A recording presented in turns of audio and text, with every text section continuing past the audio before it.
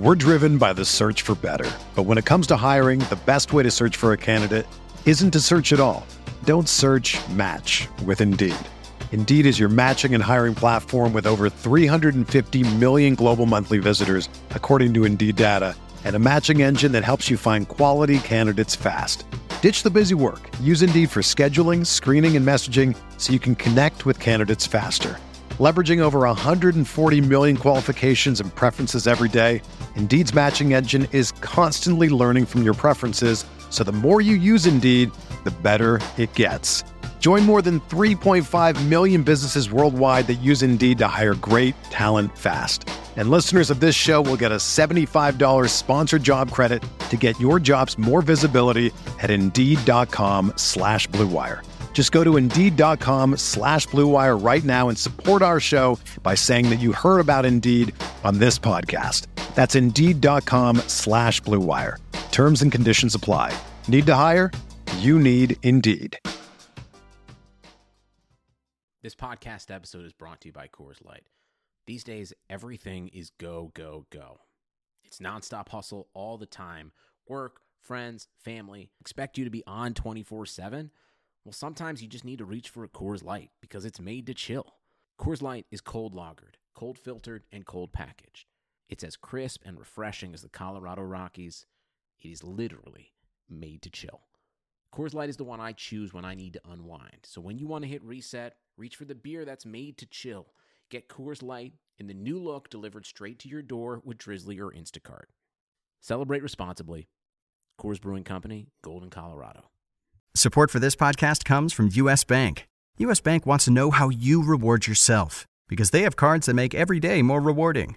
Are you a points hoarder, cashback guru, low intro APR lover? With U.S. Bank, it's up to you because they have the cards to fit your lifestyle. So earn more whether you're shopping at a gas station or grocery store, even while planning a staycation. Learn more at usbank.com/creditcard. U.S. Bank credit cards are issued by U.S. Bank National Association ND. Some restrictions may apply. Member FDIC.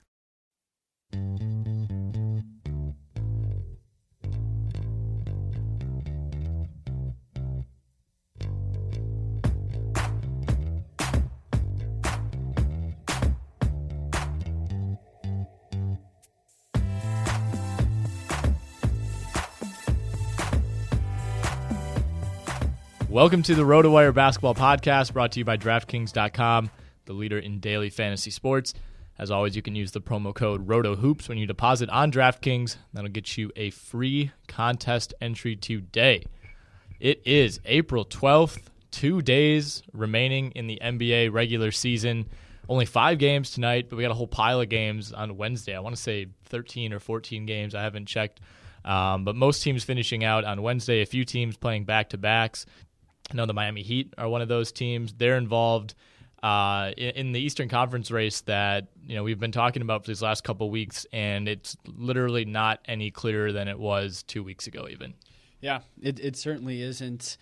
And my desired seeds in the East, if I was an Eastern Conference team, I don't care if I'm Charlotte, Miami, Atlanta, and Boston, it would be 3, obviously. You want to be 3, but then it'd be the 6th seed, and then 4-5. So in the 4-5 matchup, obviously you want home court advantage for, but I want to avoid the Cavs as long as possible. So I don't think, if I'm the Hornets, I'm not saying I would much rather play the Heat or the Hawks or the Celtics or something like that. I don't think that there's any 2 matchups here where any team is like, we got to play them instead of the other one. They're all pretty even. I think they're all dangerous in their own right. So being the 6th seed and giving up home court advantage in the first round to whichever one of those teams, I think is far more desirable to stay away from the Cavs for as long as possible, potentially match up against a Raptors team in the second round. Do you agree with that logic? And do you think a team like Miami with 2 games, they kind of hold their own destiny if they would like to do that, essentially losing these 2 back-to-back games?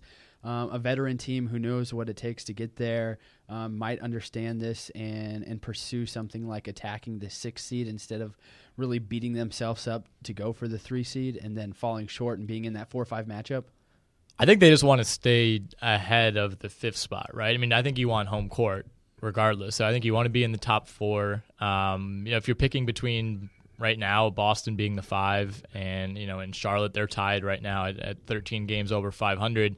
Obviously that'll work itself out over the next couple of days, but I don't think if you're Miami, you play for the 6. I don't think there's a matchup here that you really can say that you love. Like, none of these teams are good enough or bad enough that you're trying to avoid or line yourself up with one or the other. I think you just kind of, if you're Miami, you're in the driver's seat right now, having 2 games left, whereas the Hawks only have 1 and the Celtics and the Hornets only have 1. So I think you'll take that. If you're Miami, I think almost always you want to have control your own destiny, right? Whether you're going for a playoff berth or whether you're going to try to tank your way out of the lottery. I mean, it kind of works both ways. I don't think you ever want to be at the mercy of other franchises, but I think home court is the number one priority, especially for a veteran team. Okay, fair enough. Obviously they could go for the 3 and then be in the best spot possible, but if you had to pick one out of these 4 teams, who do you think is the best out of the 4?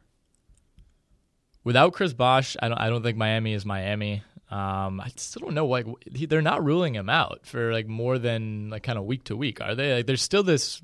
There's all this talk. It seemed like probably close to a month ago now that he's going to try to come back at the end of the regular season, and like no one's even talking about it anymore. Well, he didn't actually ever suffer a blood clot right. this time around, and so the issue is the blood thinners. Can he play on these blood thinners? Can he just go off them cold turkey and come back right away? So he's not actually dealing with – I mean, this is all basically preventative. Mm-hmm. And so that's why I think there's always going to be lingering hope that he could return at any point in the playoffs, depending on how far their run is. I would say I think I like the Hawks the most because they actually do have some playoff experience with this group of guys too. And so while the Heat are a veteran-savvy team, their savviness and their experience came when it was mostly LeBron James on that team reaching the playoffs, whereas the Hawks do have a history over the last couple of years of playing together in the playoffs. And let's be honest, their starting 5 is very solid. I mean, last year we were ready to crown, I know much to your chagrin, we wanted all 5 starters in the All-Star game, or at one point they won Players of the Month or something like that. And so let's not sleep on them. And unless I'm completely having a mental lapse, they made it to the Eastern Conference Finals last year, right? They did, and they got swept. Right. But still getting there in terms of, Celtics got swept in the first round to the Cavs.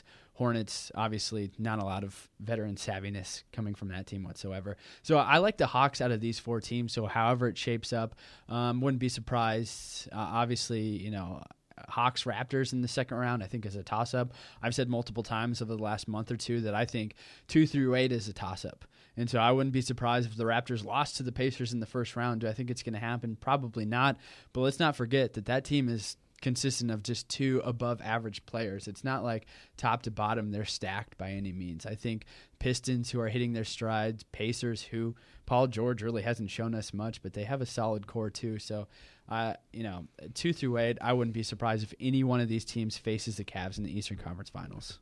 No, the thing about Toronto, and like you said, they're a little bit shallower, and getting DeMarre Carroll back should help, but I do wonder if they've had enough of DeMarre Carroll back with this team, basically a week. Is that going to be enough for him to kind of reacclimate himself? I don't know. I would still be pretty surprised, though, if Toronto gets knocked off. They've had their failures in the first round before. They're rather untested. They are shallow. There are knocks against them, but I still think there's such a clear gap. There's seven game gap between them and Atlanta and Miami right now, and at the same time, I think they don't lose in the first round. That would be a big shock. I will say that if they lose to Detroit or Indiana, having home court, and it would be the 3rd year in a row that would happen. That would be a major surprise. I would still be a little bit surprised if they fell to maybe a Miami or a Boston in the second round, but I think on the whole, most people wouldn't be shocked if that happened.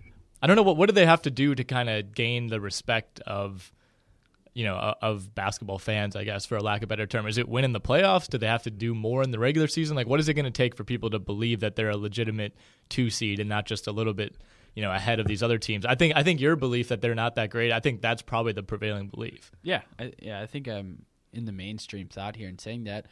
Well, honestly, it's make it to the championship, because the Hawks made it to the Eastern Conference Finals last year. They have the same core. They're the 3rd seed in the East. And are we talking about them being savvy? And we're not. Nobody's talking about the Hawks. We're just lumping them in with these 4 teams who have the same record. So even if the Raptors do make it and lose to the Cavs, even in 6 games, let's say, they come back with a similar core or something like that, we're not going to give them credit because we didn't do that with this Hawks team. And if I'm going to be honest with you, from starting 5 top to bottom and even your 6 man off the bench, the Hawks have a more solid starting 5 than the Raptors do, and we gave them no credit. So I think in the NBA, it comes down to, did you make the championships or not, carrying over into next year in terms of, how much credit we're going to give them. Raptors don't deserve any respect. I mean, and the Hawks, not really living up to expectations or getting swept, I should say, in the Eastern Conference Finals last season, really kind of put the mark on the Raptors this year, if that makes sense, in terms of the question you just asked me.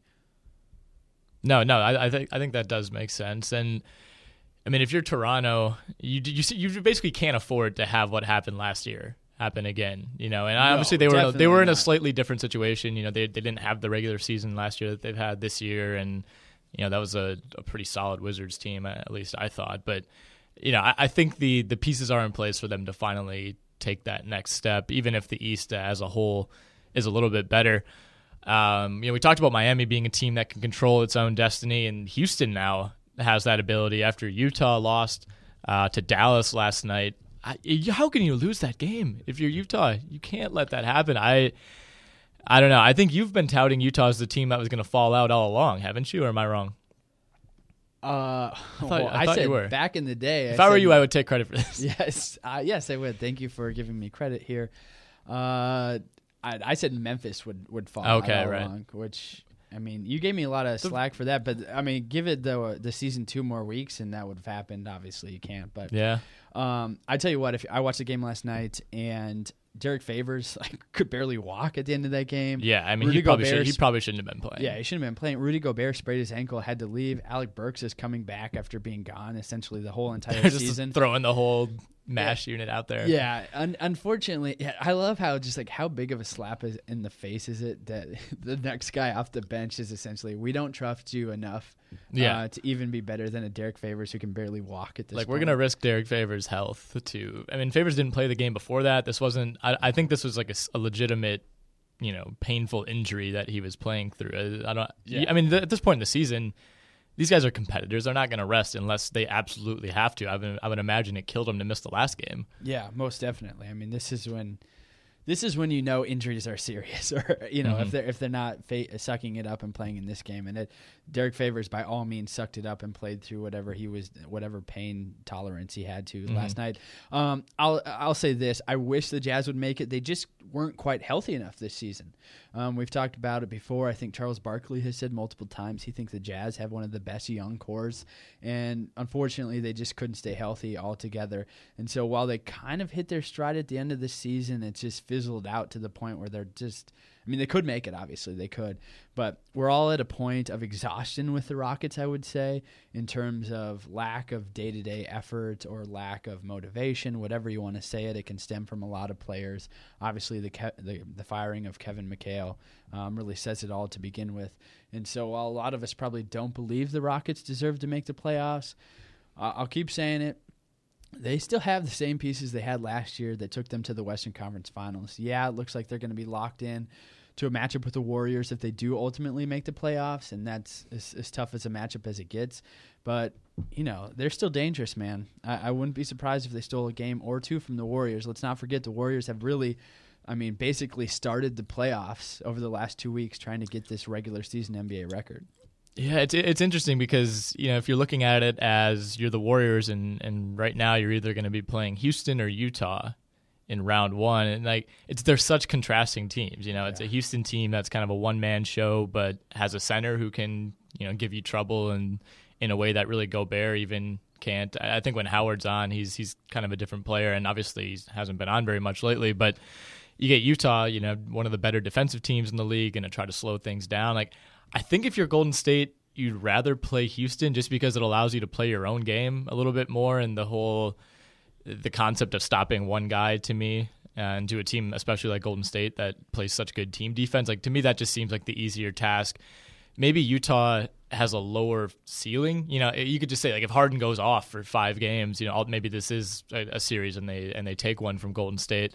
But with Utah, it's going to be a little bit more of a game-to-game grind. It's like I think you probably get the sweep, but you're going to have to work maybe a little bit harder game-to-game for it. They're a tougher team to just get up on early and kind of coast. Yeah, the only caveat I would add to that is that they're so bruised and battered. I don't think these injuries they have right now are going to go away this weekend when the playoffs start. And so True. I think when they're at full strength, Utah is a much more dangerous team and somebody that the Warriors really wouldn't want to start the playoffs off against. They want to start off just kind of running and gunning, I would say, and wait until those like true defensive battles come on later on in the playoffs, and they would avoid that by avoiding a matchup with Utah. But exactly. Again, who knows? With injuries, it can be a rollover with any team. We're kind of talking like it's going to be Houston, but I mean, is this a given? All they have to do is beat Sacramento. Well, it's a given because Sacramento is resting 5 of their mainstay players. It's essentially Rudy Gay will put the team on his back if it happens. Seth Curry has been playing decently. I mean, I don't know. I mean, what give percentage chance that Houston wins this game?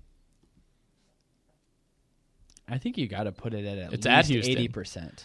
This team, they did just lose at home to Phoenix in what was a must-win at the time, 2 games ago. That's what concerns me. How fitting would it be for Houston to lose that game, and then we would just reach peak frustration with them in terms of their own personal motivation to be a good NBA That would team. honestly maybe be like a team reassessment type of moment, where things go from... It was like in the way that the Blake Griffin punching the athletic trainer, like nobody was really questioning the Clippers core all that much before that, were they? And all of a sudden, like that happened, and Blake trade rumors are going crazy. Well, it wasn't. It was because they played so well with Blake off the court. It wasn't necessarily that initially. No, but no one was making the argument that they were actually a better team without Blake. It's like, the numbers look okay, but if you're going into a playoff series and you can say we'll either have Blake or not have Blake, like you would never not have Blake. Well, here's the thing. I understand the point you're trying to make here, but Doc did say at the beginning of the year, if they don't win the championship or make it to the championship, he has to seriously consider breaking the Big Three up. Yeah. And Big Four, if you want to call it Big Four, and add a couple more players, whatever Cole you want Aldridge. to do. Cole Aldridge, exactly. That dude is coming on to end the season. I understand the point you're trying to make, that maybe, you just need to sweep house with all players. But, I mean, James Harden's attitude is so laissez-faire that you'd have to get rid of him and Howard if you really did just want a full sweep and just bring in a whole new persona. J.B. Bickerstaff, bless his heart, isn't going to be there next year. You would think that, a different coach would come in. So I don't know. Are you saying if they lose this game, that Daryl Morey will get so frustrated he will just wipe clean of everything? Is that No, what not at all. I'm not, definitely not a wipe clean, but I think it's a...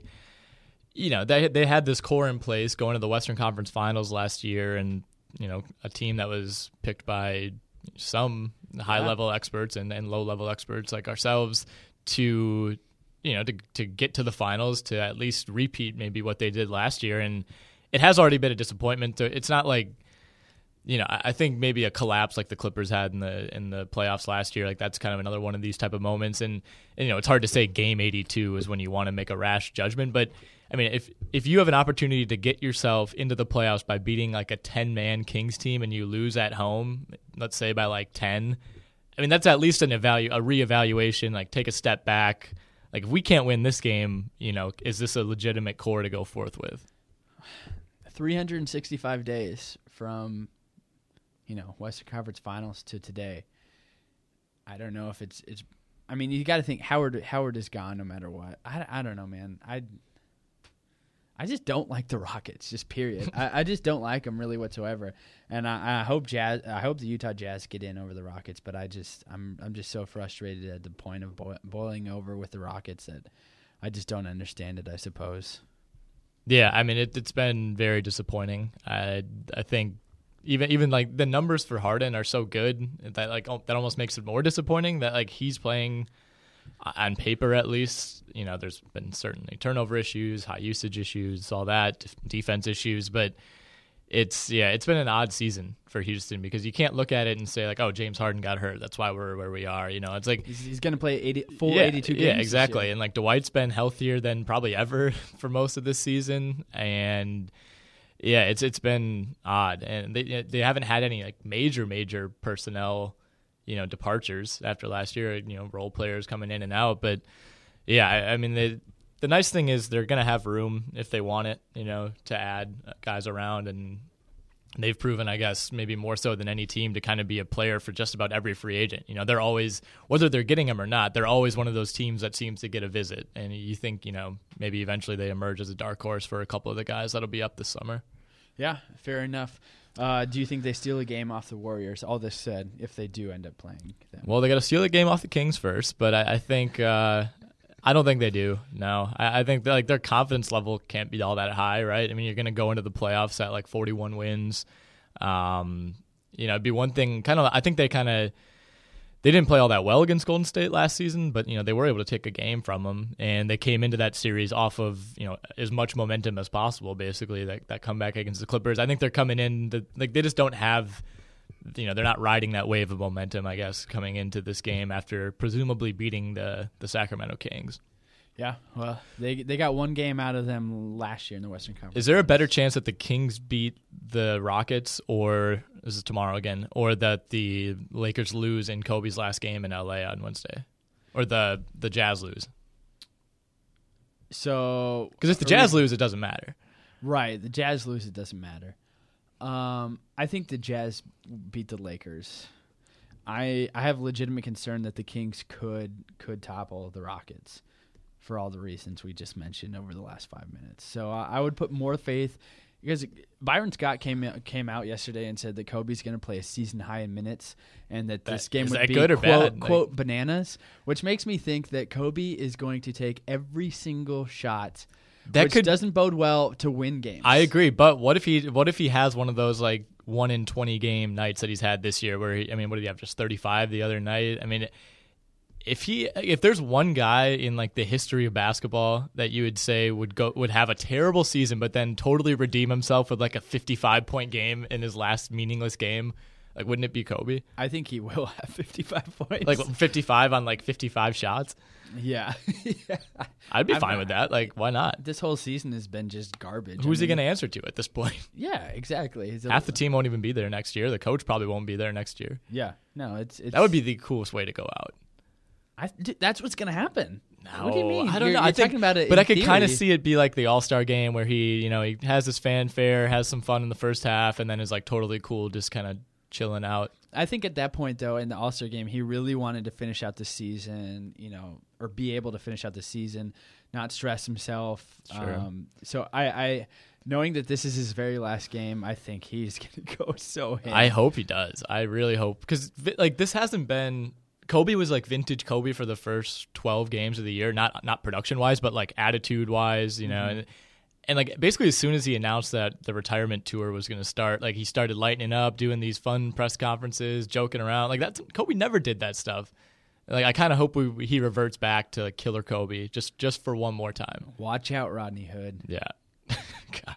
Yeah, really. You don't want to be the guy who's guarding Kobe on Wednesday. Well, remember the last matchup Utah had with the Lakers? Rodney Hood went off against them. I think he outscored them in the first half, and then Kobe said, "I'm shutting this guy down." And Kobe was out there to play the last time they played. He demanded to switch on to Hood, didn't he? Yeah, and he shut him down for the last play of the second half during that particular game. I don't know. It should be interesting. And let me just say this.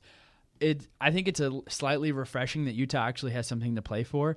If this game was coming against the Pelicans or something like that, it would just be the ultimate just like slime fest of just kind of like grossness of like turning into an exhibition game. This will actually be an NBA game that matters for an entire organization, and lots of people will be watching too. And so what I mean matters. I mean Utah obviously trying to make the playoffs. So it'll be fun to see him go out in a competitive context. I'll say that much. All right, so that game starts it's a late start, being out in LA. Let me see. That's a 9:30 Eastern start.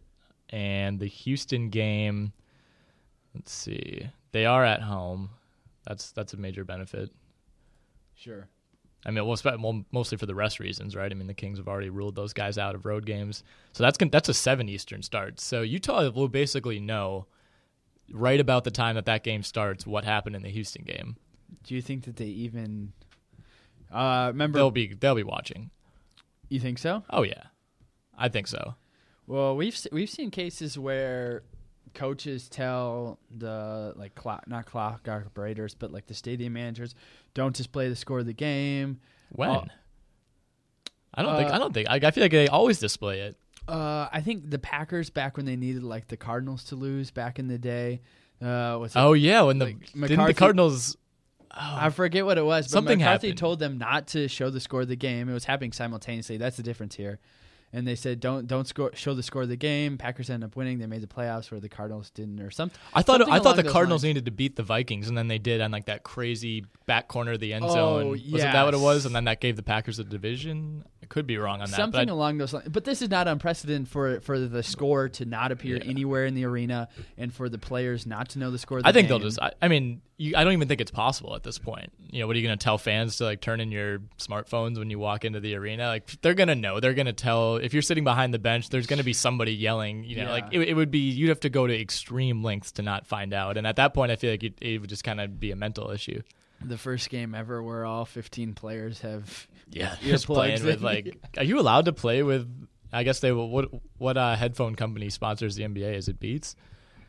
You would think so. It might be both. I have seen people at the UW Rec Center play with earbuds in, like play like 5-on-5. Not ever like the full over the ear Beats, but like iPhone earbuds.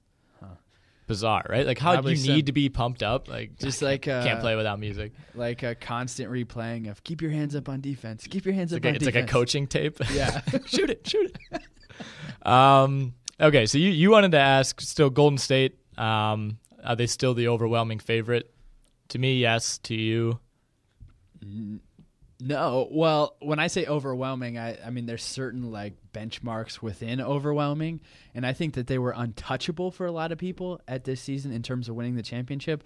Now I think we've knocked them down a couple of pegs. Are they still the overwhelming favorites? Yes, but that isn't like this like abundant feeling by everyone that was kind of felt a month ago, 2 months ago. Yeah, I mean, I can't speak for everyone, but I You should just give it a shot. Yeah, I'll speak for everyone here. No, I mean, I don't. What's changed? I don't know. I somebody on the radio last night, I forget who it was on ESPN Radio, made an interesting point that the Warriors started this season 24-0 before losing to the Milwaukee Bucks in Game 25. Like, what if it was reversed? What if they started the season whatever they have been since then? 9 losses, and then they're like. This game was to win 24 in a row to close the season. I think we forget how dominant this team was and can be when they're clicking, because they've had a few kind of losses, that Milwaukee loss being one. But to me, that was just like, all right, law of averages says you got to lose eventually. It just happens to be the Bucks. But, they lose to Denver, they lose to Dallas, they lose to Detroit. And then I think the Minnesota game was the real question mark game. If they fall to Minnesota back in November, we don't think anything of it, and there is something to be said about peaking at the right time. But I also think it's hard to look at this team that just beat San Antonio twice in a week and say that they peaked too early. Yeah, fair enough. The only problem is that they have to face Clippers, who are 9-1 over their last 10, Thunder, Spurs. I mean, you look at those 3 teams, and it's tough, man. It's going to be tough. I think it's just very, very tough for them to even make it out of the West. I think it's it's championship or bust, but even if they make it out of the West, I think it's a great accomplishment, even though they are gunning for the best regular season record of all time. I think the Cavs are just going to kind of swoop in on this situation and just be I've said it all season long, and I have a $50 bet out there. I think that the Cavs have Mr. Moneybags better odds with James Anderson. I think we've talked about this before. Oh yeah. But I think that the Cavs have better odds of winning it overall than the Warriors do or any one team in the West. Just because when you're when you look at odds, it's to win the championship is who has the best odds to make the championship. Therefore, they have the best odds to win the championship. So you got to get there before you can even win it. Cavs have the easiest route to the finals. Therefore, my money is going on the Cavs. Not that I don't discount the Warriors, but they have even if they get there though, but it's going to be at best they get the Clippers, and even that to me is almost a toss-up series, right? No, why? So one argument the Clippers would presumably be coming in having beaten the Warriors and or Spurs. I bet that would have been a pretty tough road to get there, don't you think? Yeah. So that's what I'm saying. Confidence sky high.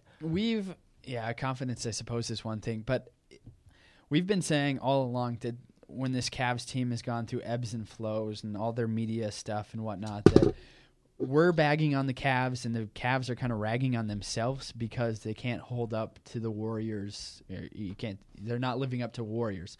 However, 8 or 9 out of the last 10 years, except last year, they would have won the championship or would have been like the major favorite, right? Or could have won. And so I don't think we're giving them enough credit in terms of how good they actually are. Yeah, I think it's somewhat unlucky, and I don't like to use that word, in talking about sports, but for LeBron to assemble this team, because for as much criticism as the Cavs have received, and that's basically what you just alluded to, like most years you finish the year with 57 or 58 wins, like you're searching for criticism, and they just happen to put this team together in an era when the Warriors are a team, and the Spurs have their best team ever, and Oklahoma City's team is as good as ever and as healthy as they've ever been at this point in the year.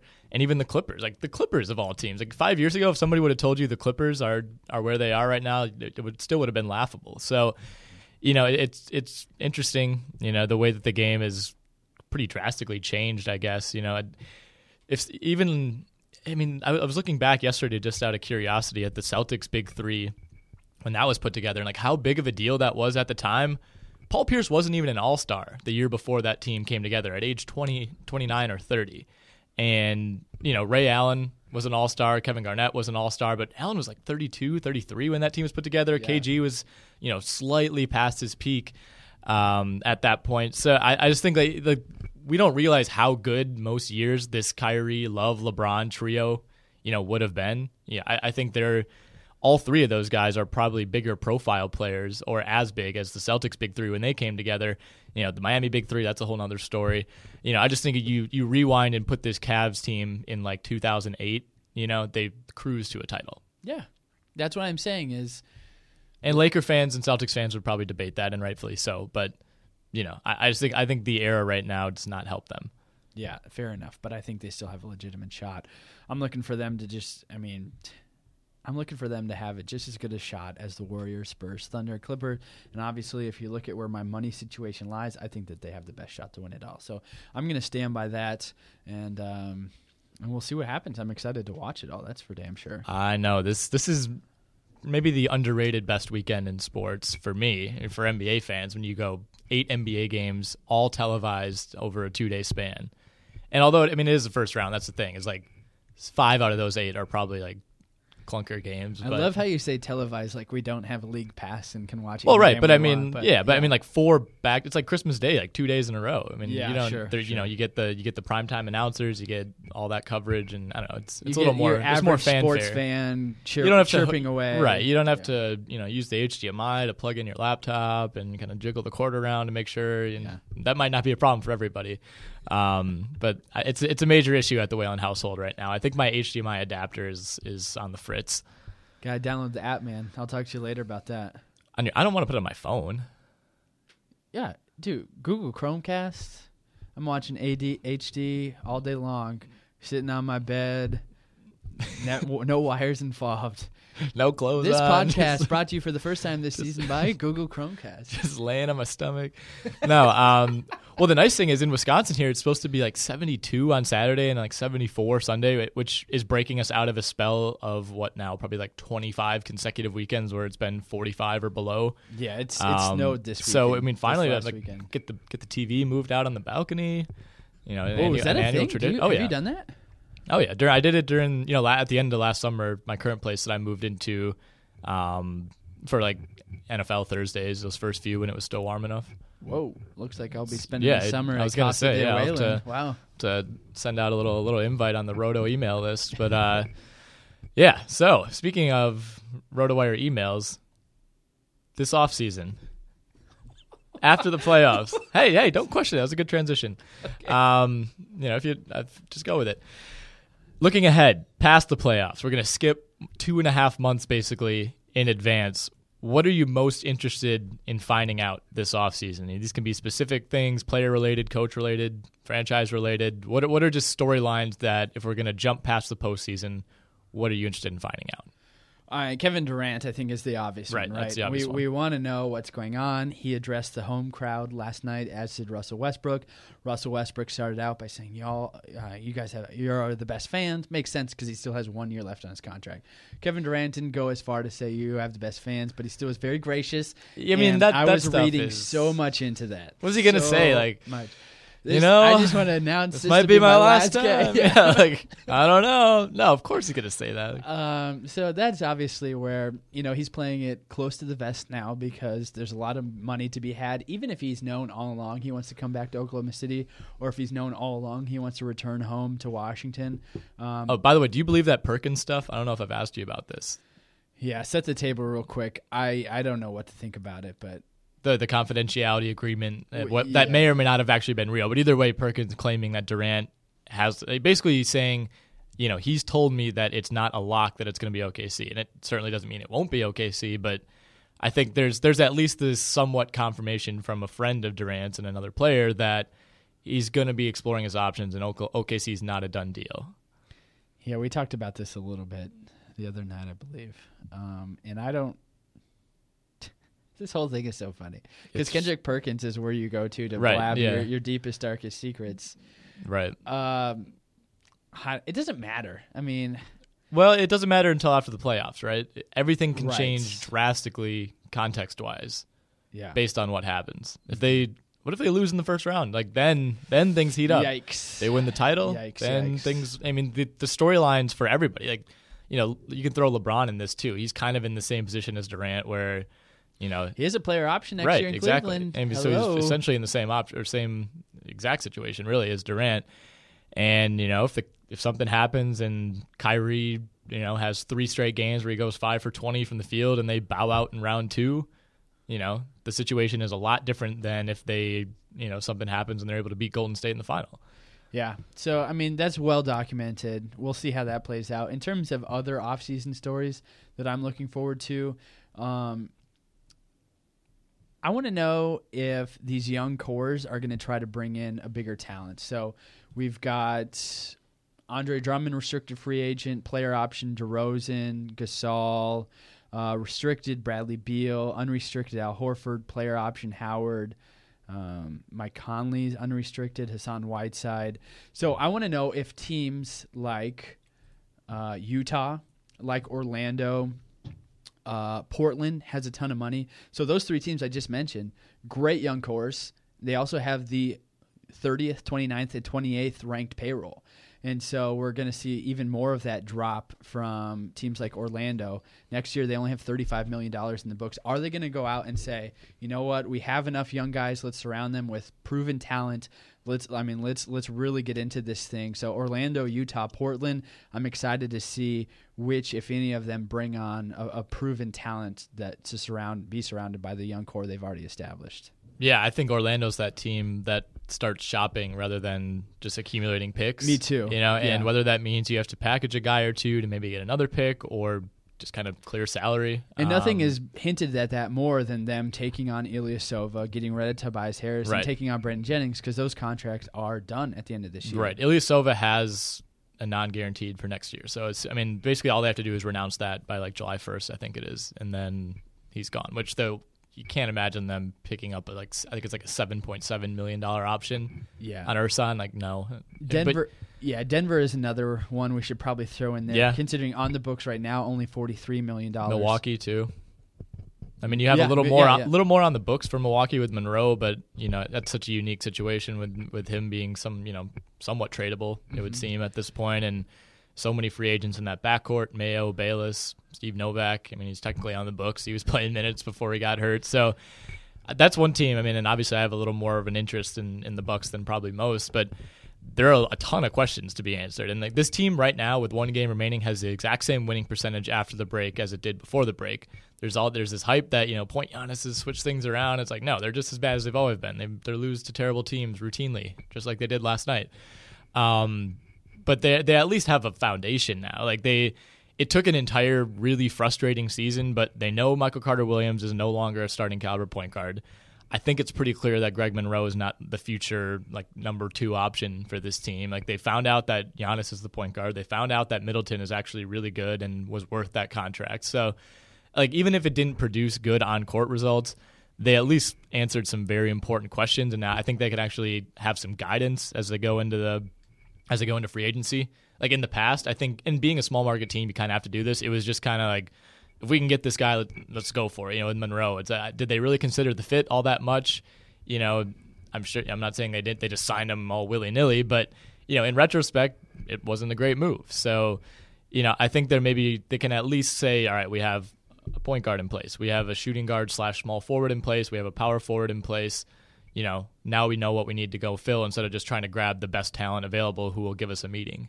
Yeah, no, that's fair. I still think overall it's a disappointing season. Oh, of course. In your, I mean, you're pointing out some nice things. No, it's been very disappointing. Would love to hear, and I think you're right. I mean, give them credit for trying. Although I would say they're an organization that has gone out on the trade market and tried stuff out before, but they're just not good at it. I mean, plain and simple.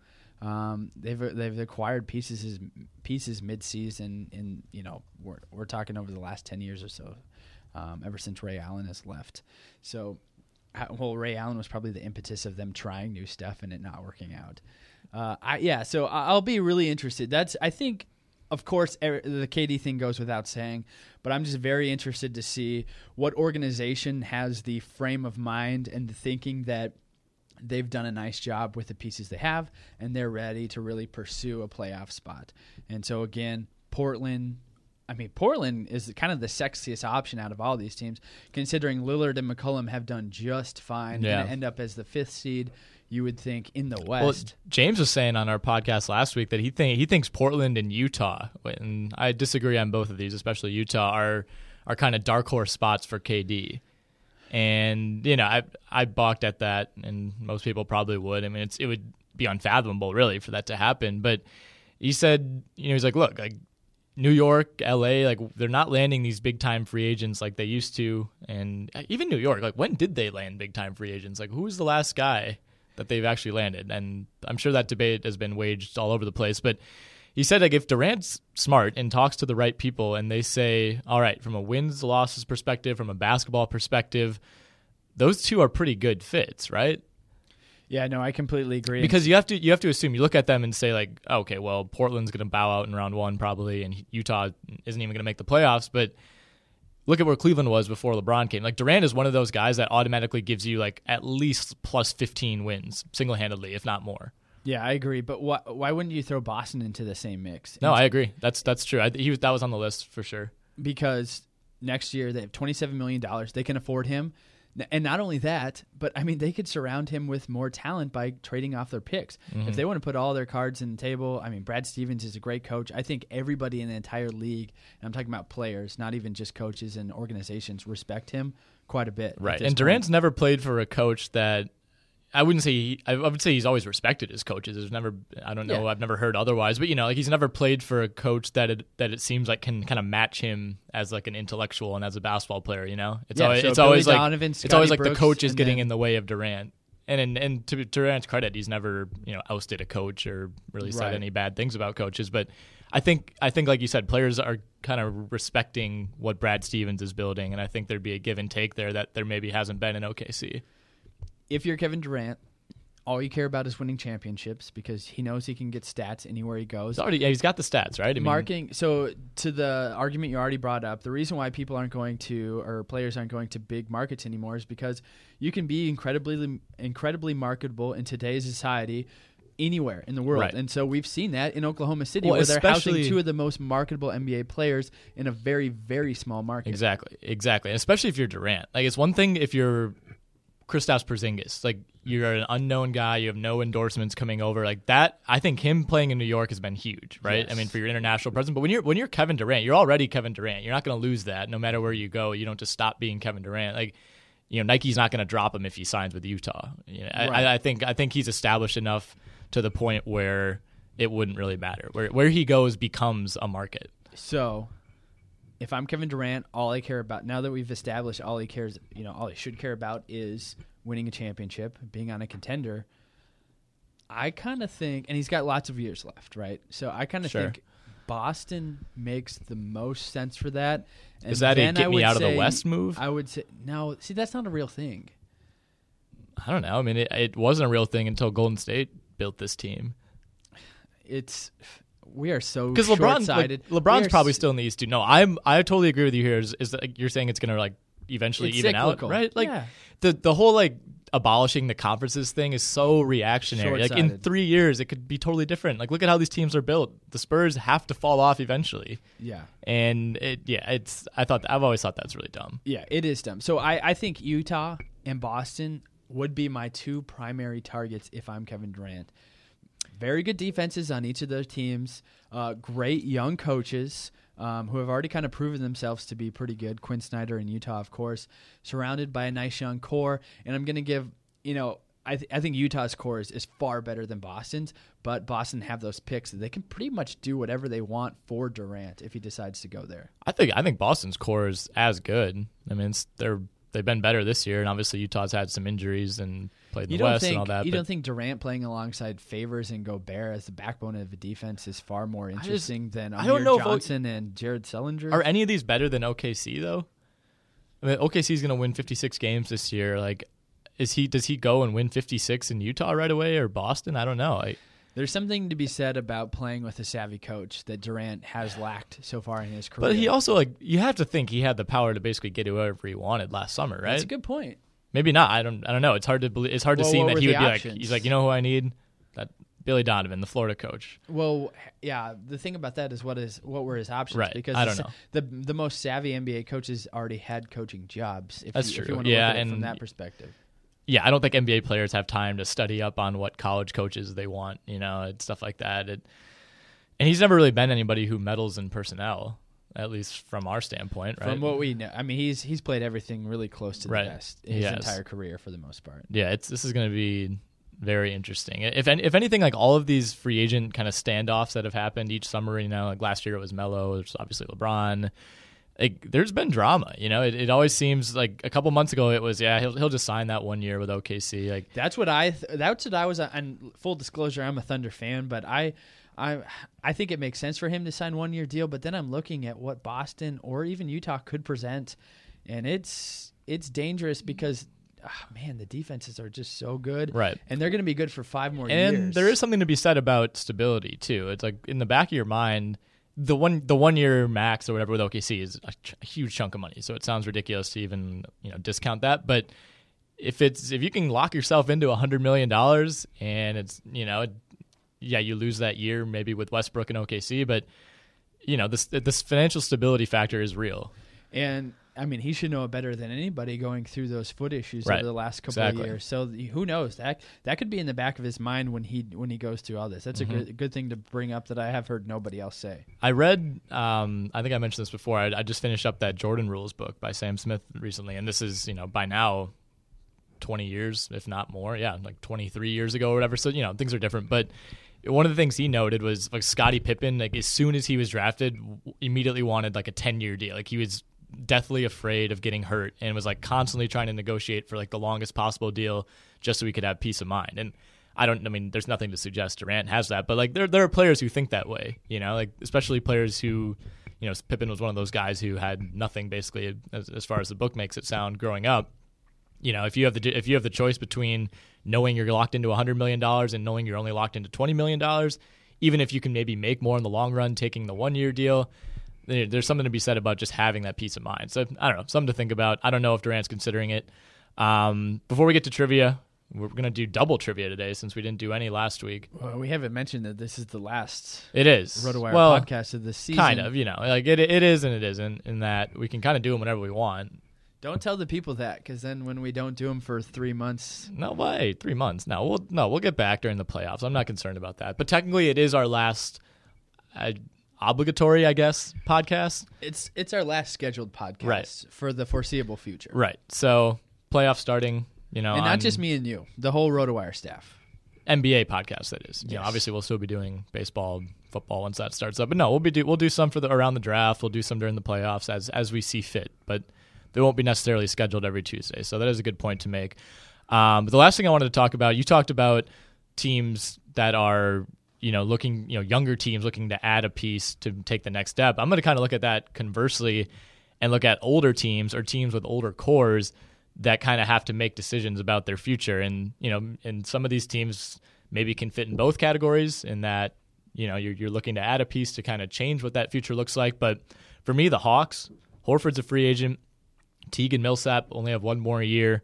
They're a team that I think needs to decide, is this the core that we're going to go forth with? Kyle Korver is old. The Heat, I think, are in that same territory. They have decisions to make on Whiteside. You have to make a decision on Bosh. At some point, if they determine whatever's going on with this blood clot thing, like if it's going to be repetitive, you kind of have to think you would have to consider cutting bait. And even Wade, there's that issue. The Bulls, I think, are 100,000% firmly in that camp. Clippers, depending on what happens in the playoffs, and then the Mavericks, to me, are the teams that have major franchise-changing decisions to make this summer. Yes, great points on all those. I mean, the Hawks could be a very bad team next year, depending on what happens with them. Heat, I mean, they're old, man. We've talked about it over and over again. Eventually, this is going to be Justice Winslow's team, and he will be shooting the ball a lot just by sheer force because he's going to have to. And that would be very ugly for them right now. Yeah, it would be ugly. Bulls, you just don't really want to think that such a powerhouse in the NBA would be relegated to a proverbial lottery pick. But then again, Lakers They're mismanaged. It's got to be frustrating to be a Bulls fan.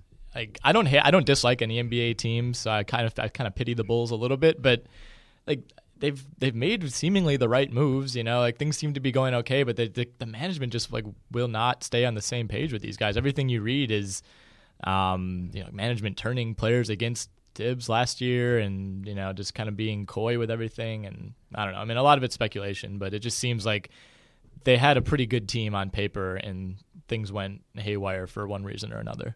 Yeah. They certainly are a team in transition. That makes sense. For as long as Jimmy Butler is on there and he's healthy, I think they'll have. Is he back?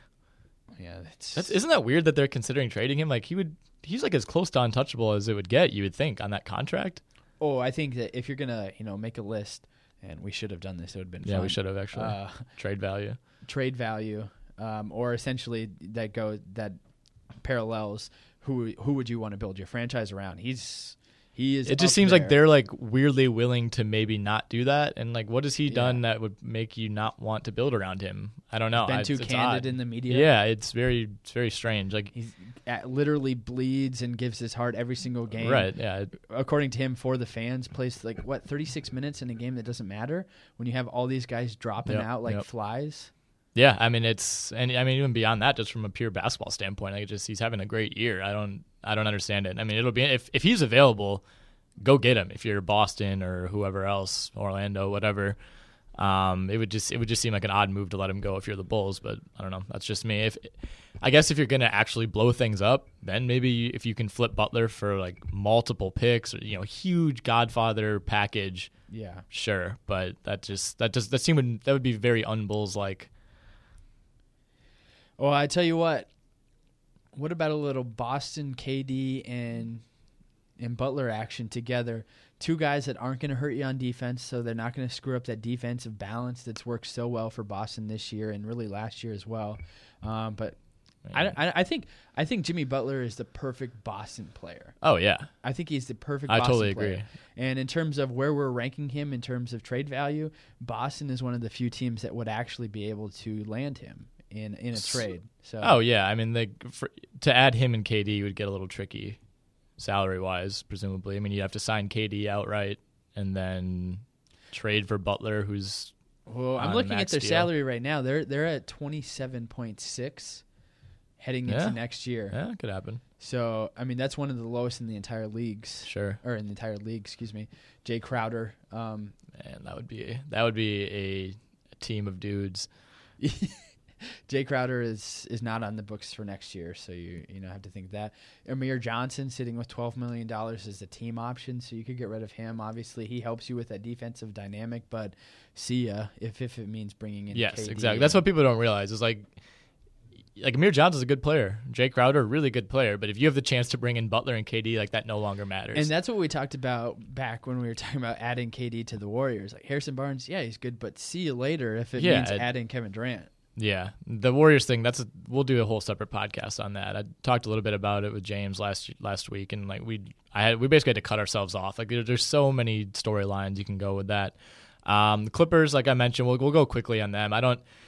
If I'm the Clippers, I kind of like my chances. Like they're almost in the same category as OKC and Cleveland in that like most years this is a good enough team where you at least think you have like a 30-40% chance of winning the finals, like as good as anyone else. But it's just I don't know what they can do necessarily.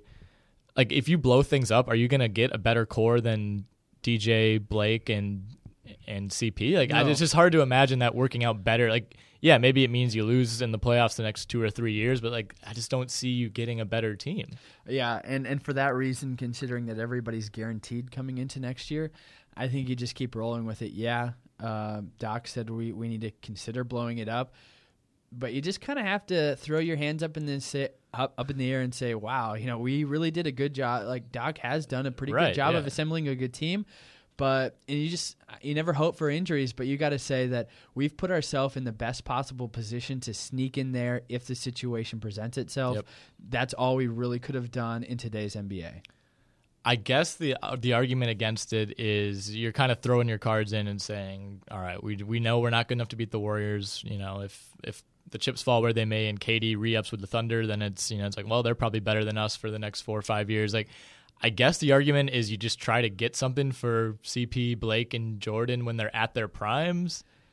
I guess I don't. Instead of them theoretically walking or trading them later. I think the Clippers are enjoying this too much. And before this whole Blake Griffin incident, they're all having fun together. I think in terms of team cohesion, the Clippers are arguably up there at the top. Which sounds crazy if you would have told someone that 5 years ago. Yeah, it seems team chemistry. Los Angeles Clippers. Yeah, Darius Miles, great guy.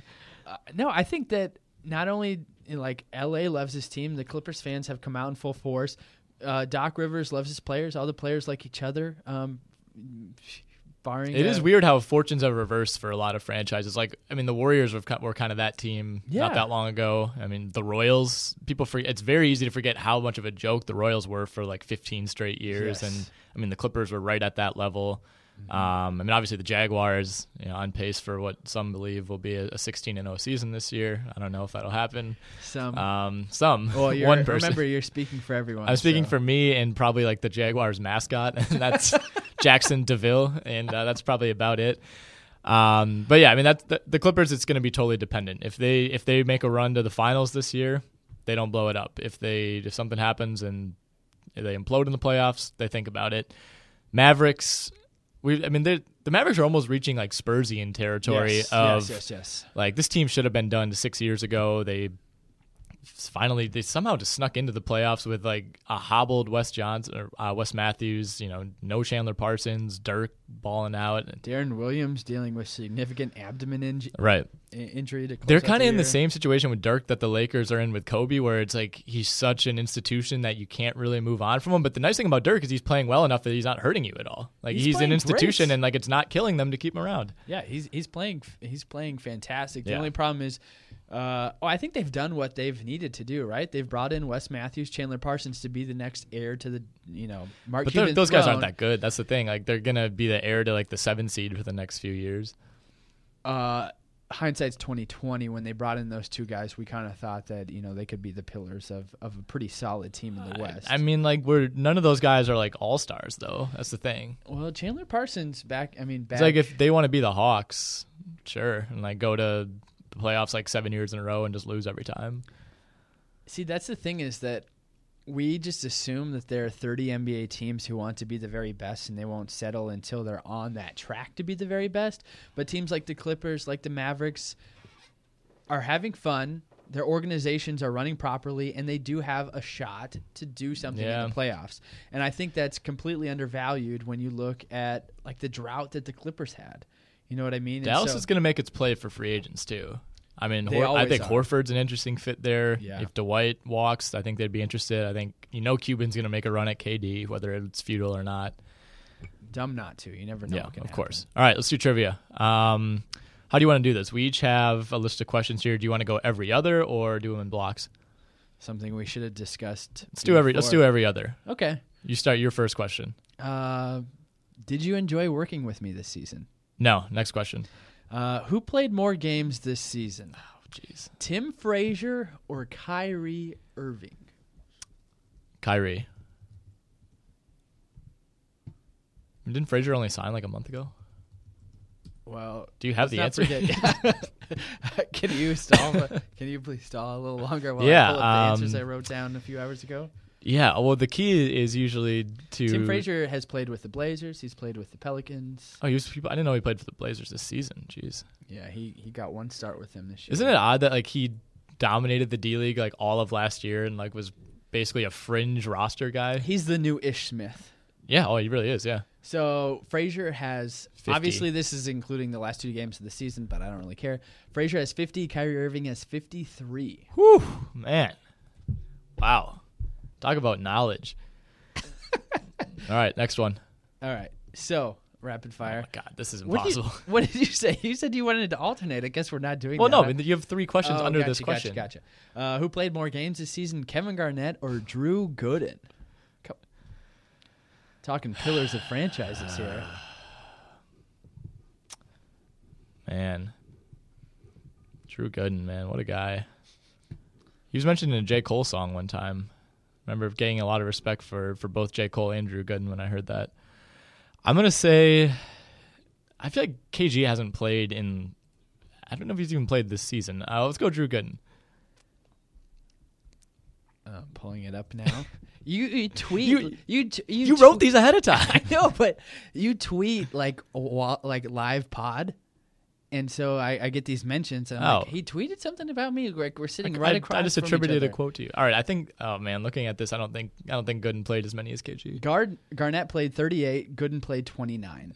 So Garnett's both great players. Oh, Gooden finished out last year in the playoffs so strong that we're like, wow, he's going to be like a legitimate contributor to them this KG year. hasn't played since January 23rd, and he still played fewer games than Gooden. No, he played more games. Yeah, that's what I meant. 38-29. All right, last one of these. Who played more games this season, Kobe Bryant or Nick Swaggy P. Young? Kobe, 65 games. Yeah. Young with 54. Young is that's a confident answer. Quite a few DNP CDs there, so that'll do it for that type of question. Okay. I understand you have some questions for me. I do. Thank you for making this sound like an interrogation. So, Mr. Trainer, I'm going to need you to name the top 5 teams in the league in terms of points per game. That's average scoring per game. Sacramento Kings. They're number 1, yes. Oh, wait, sorry. No, they're number 1 in opponents. They are in the top 5. They're number 3. Okay. Golden State Warriors. They're number 1. Thunder. They're number 2. So I got 1, 2, 3? Yep, you got 1, 2, and 3. 4, 5. It's tough. I mean, I'd like to say Cavs, but I don't think I will. They're number 8. Yeah. So I'll say Clippers. 7. Ooh. You're doing pretty well, though. Yeah. When you got 5 of the top 8. Trailblazers. They're number 6. Oh. Rockets. They're number 4. Okay. So one more, huh? Yep, one more. Eastern Conference team, if that helps. This is one that I would have necessarily thought.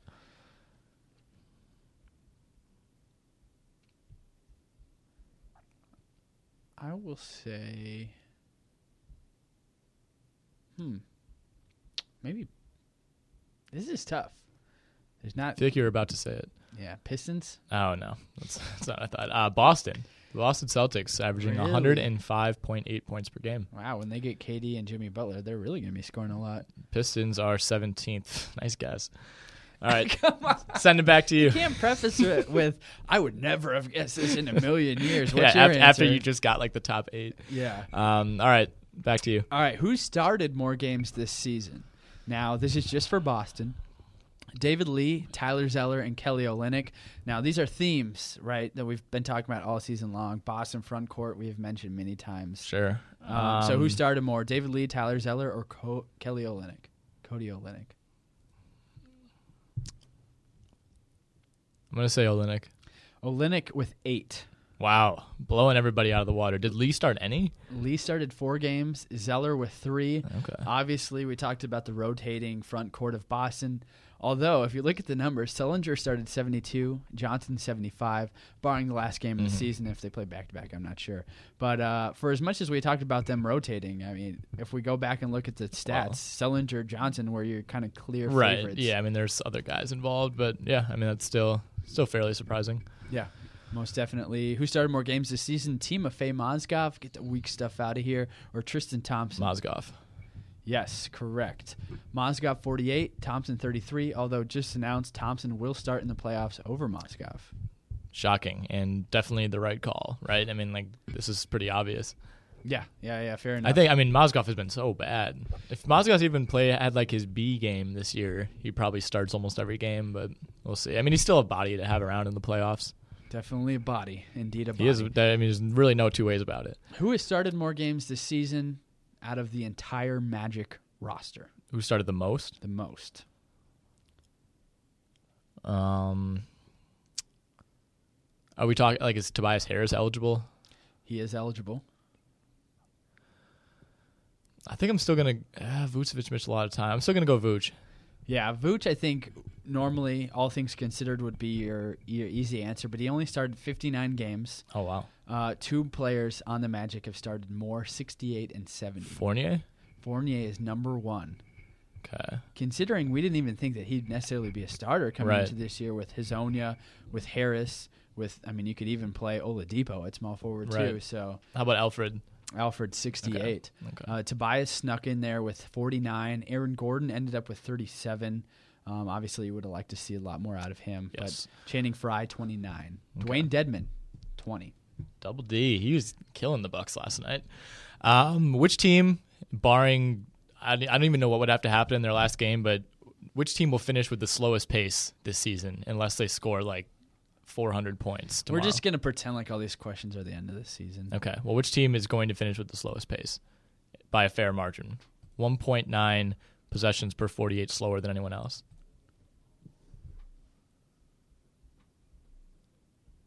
The Nets? False.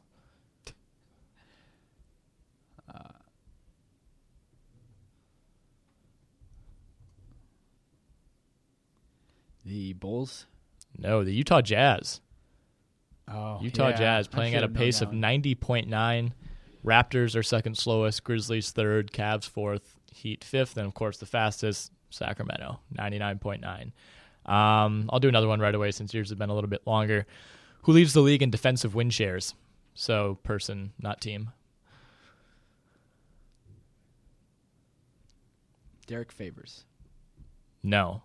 Good guess, though. Similar profile of, not like a superstar, but a star. I would have thought, I definitely would have said Kawhi or Draymond.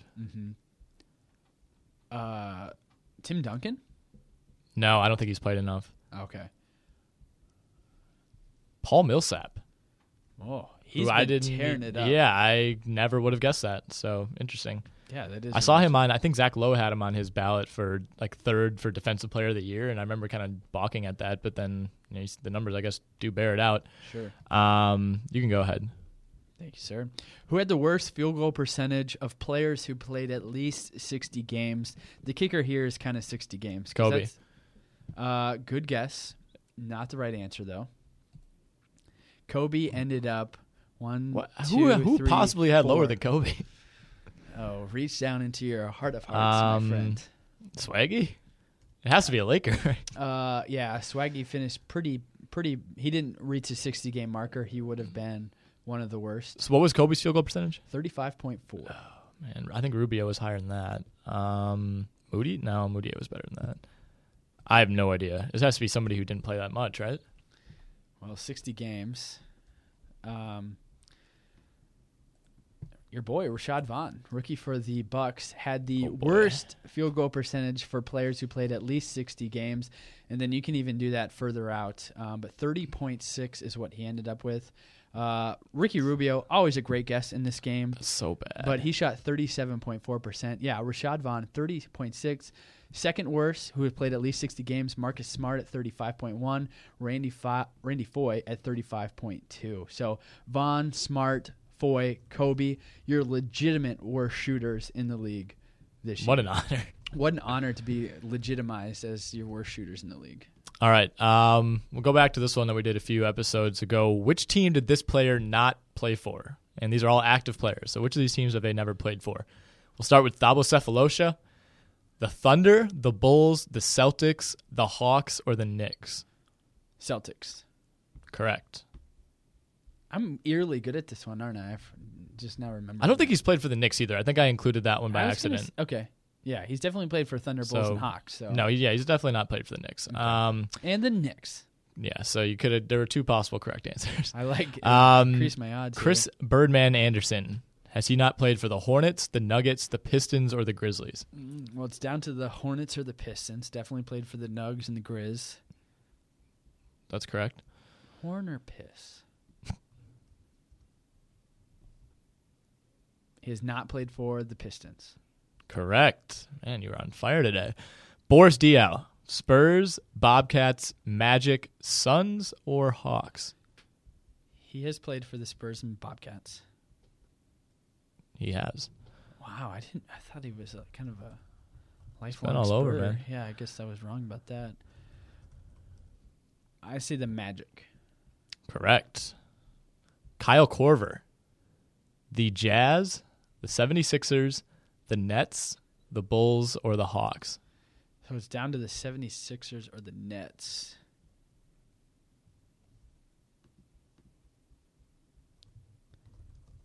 I don't think he ever played for the 76ers. Incorrect. He never played for the Nets. Spent a lot of years in Philly, I think. Oh, really? Without looking, I want to say he played like probably 4 or 5 years there. Really? All right. Yeah, check it out. Please stand by.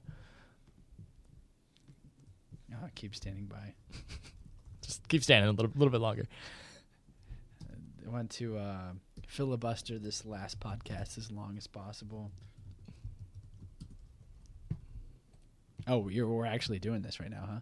Oh, I thought you were looking it up. Oh, man. My Google fingers are so much slower than yours.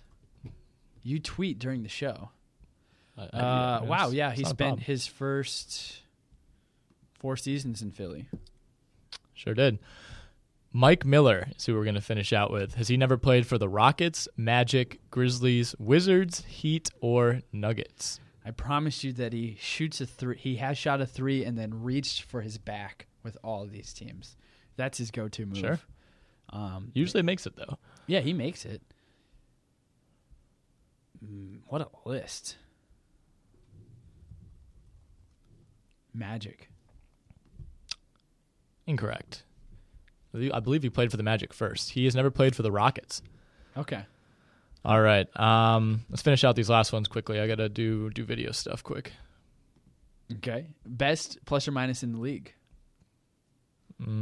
So like just total plus minus, or like is it Curry? Not Curry. Draymond? Yes, Draymond Green. Okay. Worst plus minus in the league? Yes.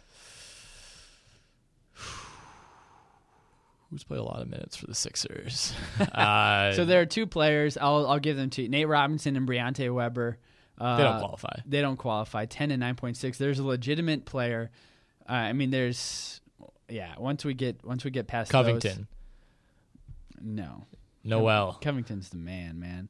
No, Noel is not great. I think he's in the bottom 10, but he's what? Can we get a conference? Is it not the Sixers? It is the Sixers. Oh, okay. We've got Sixers, and then we have 3 Lakers. Jeremy Grant? No. Who? Think about it, man. Okafor? Yeah, Okafor has the worst. Oh, plus is it like or minus. average plus minus?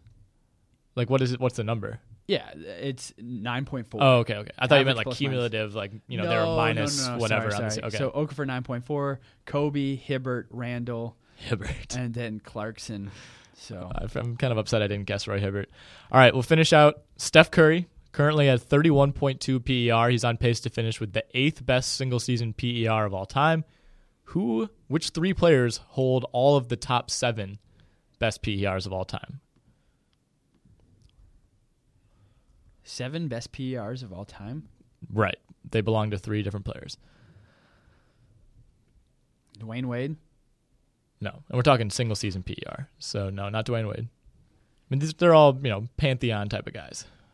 I bet they are. Jordan? Jordan, yep. How far back does this go? Pretty far. Russell? No. But like that era, we'll say. Okay. Wilt? Yes. Magic? Nope. Bird? Nope. LeBron James had two seasons where his PERs were actually better than what Curry's put up this season, which is kind of surprising, right? I mean, I don't know if it's ever, LeBron's been extremely dominant, but I don't know if it's ever quite felt like this type of level, right? Or has it? I don't know. Maybe I'm wrong. I think it has. And a lot of it in terms of shouldering the load. Right. And it's PER, not PDR, not player dominance rating. You can have a high PER and not necessarily be extremely dominant, although they pretty much go hand in hand. I mean, like last year, Davis put up a 30.1, which is like obscene. Well, do turnovers factor into this? Because Curry really hasn't been that amazing. So, turnovers have been an issue. But yeah, I mean, Wilt has the top 2 of all time. Jordan is 3, LeBron 4, Jordan 5, Wilt 6, LeBron 7. That 2012-13 LeBron season is the one that's up there, and that was obscene. Like he basically stopped shooting threes unless they were wide open and shot like what seemed like 80% every single game. Yeah, didn't he have that streak? I think they were on that winning streak at the time where he had like 8 or 9 games in a row of making at least 50% of his field goals. Might have been even more than that, honestly. Yeah. Because he finished at like 57% for the year. Just something obscene. But yeah, that was a lot of fun. Yeah, it was definitely fun. I enjoyed that season. All right, well, that'll do it for us. Like you said, we're not going to be doing these weekly anymore with the regular season over and, the fantasy slate. Not that we ever talked a ton of fantasy on here. But, this particular. Right, with the fantasy slate being diminished, a lot of people shifting toward MLB this time of year. But yeah, we'll be back periodically. Not going to put any kind of constraints on it, but I'm sure a couple times throughout the playoffs, probably more than a couple, several times throughout the playoffs and then the draft process, off season, we'll be back. Don't put any restraints on me. Whether you're a world-class athlete or a podcaster like me, we all understand the importance of mental and physical well-being and proper recovery for top-notch performance. That's why I'm excited that Unified Healing is sponsoring this podcast. Unified Healing is a new and super innovative global network of wellness centers powered by Energy Enhancement System, or EE System. If you haven't heard of the EE System, you'll want to listen up. This technology promotes wellness, deep relaxation, purification, and rejuvenation. At hundreds of locations across the globe, access to a center is easy and affordable. Interested in experiencing the EE System technology for yourself? Go to unifiedhealing.com/bluewire to learn more and find a center near you. That's unifydhealing.com/bluewire. No material or testimonials on the Unified Healing website are intended to be viewed as medical advice or a substitute for professional medical advice, diagnosis, or treatment. Always seek the advice of your physician or other qualified healthcare provider with any questions you may have regarding a medical condition or treatment and before undertaking a new healthcare regimen, including EE System.